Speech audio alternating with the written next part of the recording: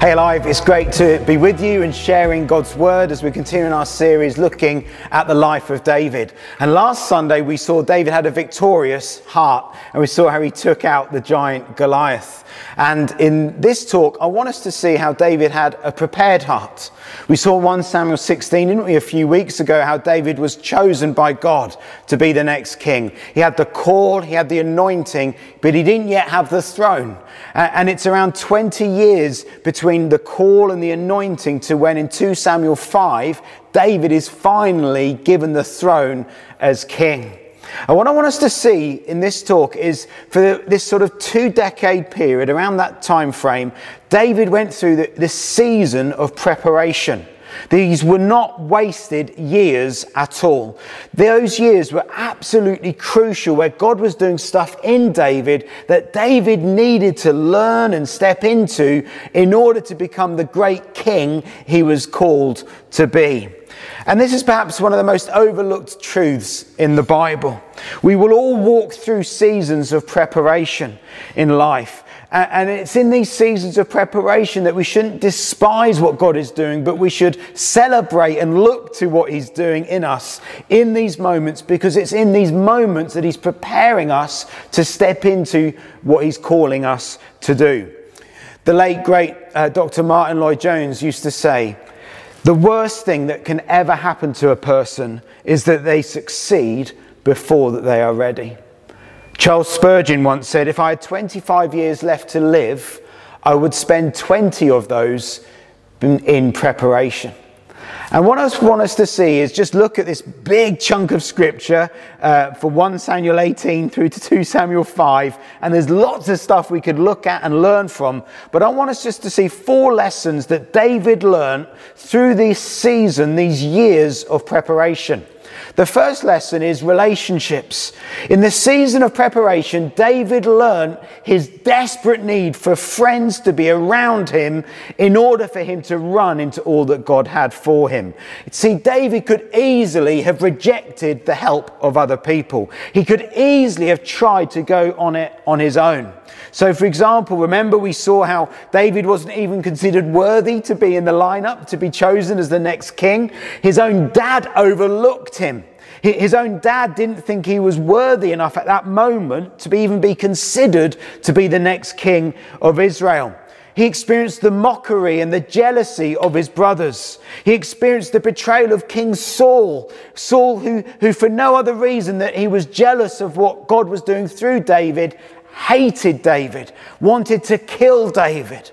In this moment of time, he could easily have said, I've had enough of it with people. I don't want to trust people. I want to just go on it, me and God, just the two of us. And yet David learned that God's heart for him was to journey with other people. He needed to learn the value of friendship and relationships.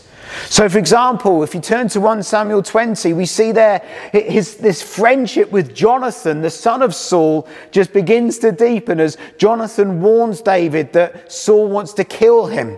And this friendship develops over the next few chapters, this deep love they have for each one another as friends. They're for one another. They champion one another. They're encouraging one another.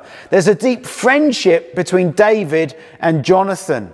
Then if you turn to 2 Samuel 22, we see 400 people gather around David in this cave. He's learning the need to be with other people. Then there's 30 mighty men, as we read in the Bible, of David too. So David knew he needed relationships. He knew that God was going to gather an army of friends around him that he needed in order to run into all that God had for him. It's a very important lesson for us to learn too. And as we step into the New Testament, we just see throughout the New Testament, the emphasis upon local church is relationships. Over 40 times in the New Testament, we see this phrase, one another. We're to love one another, pray for one another. We are to encourage one another. We're to admonish one another. We're to bear with one another in love. And all these verses create this picture of God's heart and blueprint for the local church, where it's a community of intimacy and encouragement and friendship and love. It's not detached or disinterested. It's a group of people who are on adventure with Jesus, who love one another. And over the last year in Alive, Jesus has been reminding and underlining for us, hasn't he, in Alive, this desperate need to be a relationally driven church. The local church was never meant to be an event to attend, but it's a family in which to belong. And in Paul's letters, he uses the language of family 277 times. The early church grew to thousands and thousands of people, but never lost its passion for the individual. It was a community that was there for one another, that did life together, that championed one another into all that Jesus had for them. And so David learned a lesson that you and I desperately need to learn. And he learned it in this season of preparation. If you want to run into all that Jesus has for you, God will bring people around you that you need in order to keep going, in order to run with him. Mike Pilavachi challengingly puts it this way: we live in an individualistic world like there has never been. We live in a world where there has been a breakdown in community, where you can delete a friend at the press of a Facebook button. That is actually quite frightening. We live in a world where the greatest poverty, according to Mother Teresa, is the poverty of loneliness. It's the poverty of isolation. There has never been more of us on this planet, and yet we have never been further apart. We have lost the art of community. We live in this individualistic world where it is all about me. We worship the unholy trinity of me, myself, and I. It is all about me. We talk in the church. When we talk in the church, we talk about my ministry, my anointing, my calling, my this, my that. And yet in the church, it is never meant to be I, it is meant to be us. It is meant to be we. And so could it be that when you're listening to this, you need to learn afresh God's heart for his relationally driven church? God is calling us to be a family on a mission to kiss this world with his love. A community of people who love each other, persevere with one another, encourage one another, forgive one another, and are championing one another into all that Jesus has for us. Please don't simply attend a Sunday service. We want to encourage you to be part of the life flow of this church and to join a life group and to be part of what God does in those small groups where we do life together, where we can become these friends that we've just looked at that David enjoyed with Jonathan and with those 30 mighty men too. So the first lesson is that David learnt his need for friends. The second lesson is integrity. David learned the importance of walking through the pressures of life with integrity and compassion. He learned the need to obey God even when he didn't feel like it and even when life was falling apart around him. So when we read these chapters in this season of preparation, we see how David honoured God even when the pressures of life were upon him. People watched David and how he lived. Every day, David woke up thinking this could have been his last day. Every day he woke up thinking this could be the day where Saul finally catches up with me and kills me. And the men and the women around David watched how he lived with God under the pressure he was walking through. And he lived with such integrity as he obeyed God that people saw his compassion and his love and were drawn to him. And I think this is a big lesson he learned through this season of preparation. So we come to 1 Samuel 24, and we've already seen several times, I think in 1 Samuel 18 and 19, in just these two chapters, at least 12 times Saul has tried to kill David. He's living under this perpetual threat and tension and danger. And in 1 Samuel 24, David has the opportunity to kill Saul. Everyone would have given him permission to do this. No one would have begrudged him, in a sense, to have got rid of this guy who was absolutely sold out to kill him. And yet David knew Saul was God's chosen one. He knew that he couldn't kill him. He decided to obey God rather than to obey maybe what he felt he should do and what everyone else was telling him to do. He walked in obedience and integrity. And David learnt that in these years. And maybe the prophet Samuel told him what he'd said to Saul after he'd been telling Saul that God had rejected him as king. And we read in 1 Samuel 15:22 where Samuel said to Saul, to obey is better than sacrifice.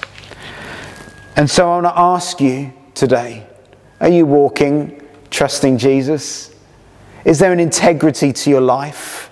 Is there an obedience, a rhythm of obedience and trusting him? Whether when life is falling apart around you, whether you feel like it or not, or if everyone else around you is tending to do something different. A lesson that David learned was integrity and obedience. And you and I need to learn that lesson too. He loves us. He has the best intentions for us. Trust Jesus today and obey him and what he's sharing his heart is through his word. The third lesson is self-leadership. In the season of preparation, David learnt the need to take personal responsibility for his walk with God. So a few chapters after what we've just looked at, David and his men have been out fighting and they return to their home city of Ziklag. But what's happened is the Amalekites, after they've been away, have attacked that city. And the city is destroyed and all the women and the children have been taken hostage, as it were, by the Amalekites. And so David and 600 of his men have come back and all his men suddenly turn against him. The very men that protected him from being killed were now the men who wanted almost to kill him.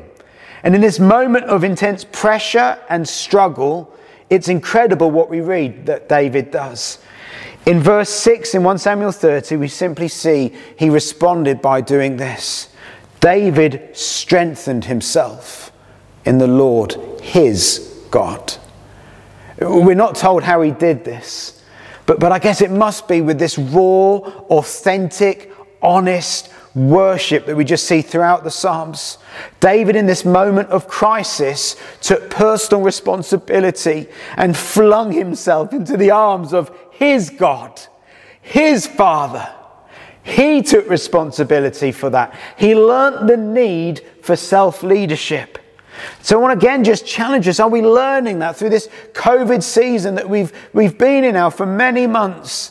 Maybe it's time for us to begin to step into and say, God, I want to meet with you on my own. I want to walk with you because I love you and that you're with me and that you love me and no one else can do this for you. You need to take personal responsibility to step into what God has for you. So I want to ask you, how's your prayer life? How much time do you spend with Jesus, just enjoying him and adoring him? How much time do you spend swimming in the Bible and getting to know his ways and his thoughts and just trying to walk with him and hear him through his word? I want to encourage you, learn what David learned. Learn the art of self-leadership so that when everyone turns against you, when life is falling apart, you know how, as David knew how, to go to his God and be strengthened in the Lord. The fourth and final lesson is patience. Again, there's probably loads of lessons we could have looked at, but this is an important lesson that I think David learnt in this season of preparation. He learnt not just to trust in the promises of God, but he needed to learn to trust in the timing of God too. Can you just imagine how David must have felt through these years? Every day he could have just woken up thinking, God, where are you? You called me to this. It was so real. I had this moment where the Spirit rushed upon me. It was so real. It was so exciting. It was so wonderful. And then I took out Goliath and it was amazing. And I thought, this was it, God. You're bringing me in. And now, all these years, every day, it's almost as if you've forgotten me. Where are you, God? Have you abandoned me? I think there must have been moments where David struggled. We see this through the Psalms. It's so clear there. David struggled at times with what he was walking through. But he learned the need to trust not just God's promises, but God's timing. And could it be that there's someone watching this and listening to this, and you need to learn patience today as well? Perhaps you were prophesied over years ago, and you're still waiting to step into what you really felt God had said in that time. And in reality, you're almost giving up on it. You're thinking, where are you, God? Well, part of trusting God isn't just trusting his promises, but it's trusting his timing in order to walk into those promises too. God is never late, he's never early, he's always perfectly on time. And so trust in his timing today. And so as we look at David, we see he had a prepared heart. He walked through this season of preparation and he learned at least these 4 lessons. There are probably loads more we could look at. He learned his deep need for others in order to run into all that God had for him. He learned the need to live in integrity. He wasn't perfect, as we're going to see as we walk through the rest of his life. But he did have a heart that was right before God. And he wanted to live with God. And he had that integrity and he obeyed God in his life. And when the pressures and the battles hit. He learned how he strengthened himself in the Lord his God. He took personal responsibility with his walk for Jesus. And then he learned the need for patience and trusting not just in God's promises, but also in God's timing. May we learn these lessons and may we run with Jesus today. God bless you alive.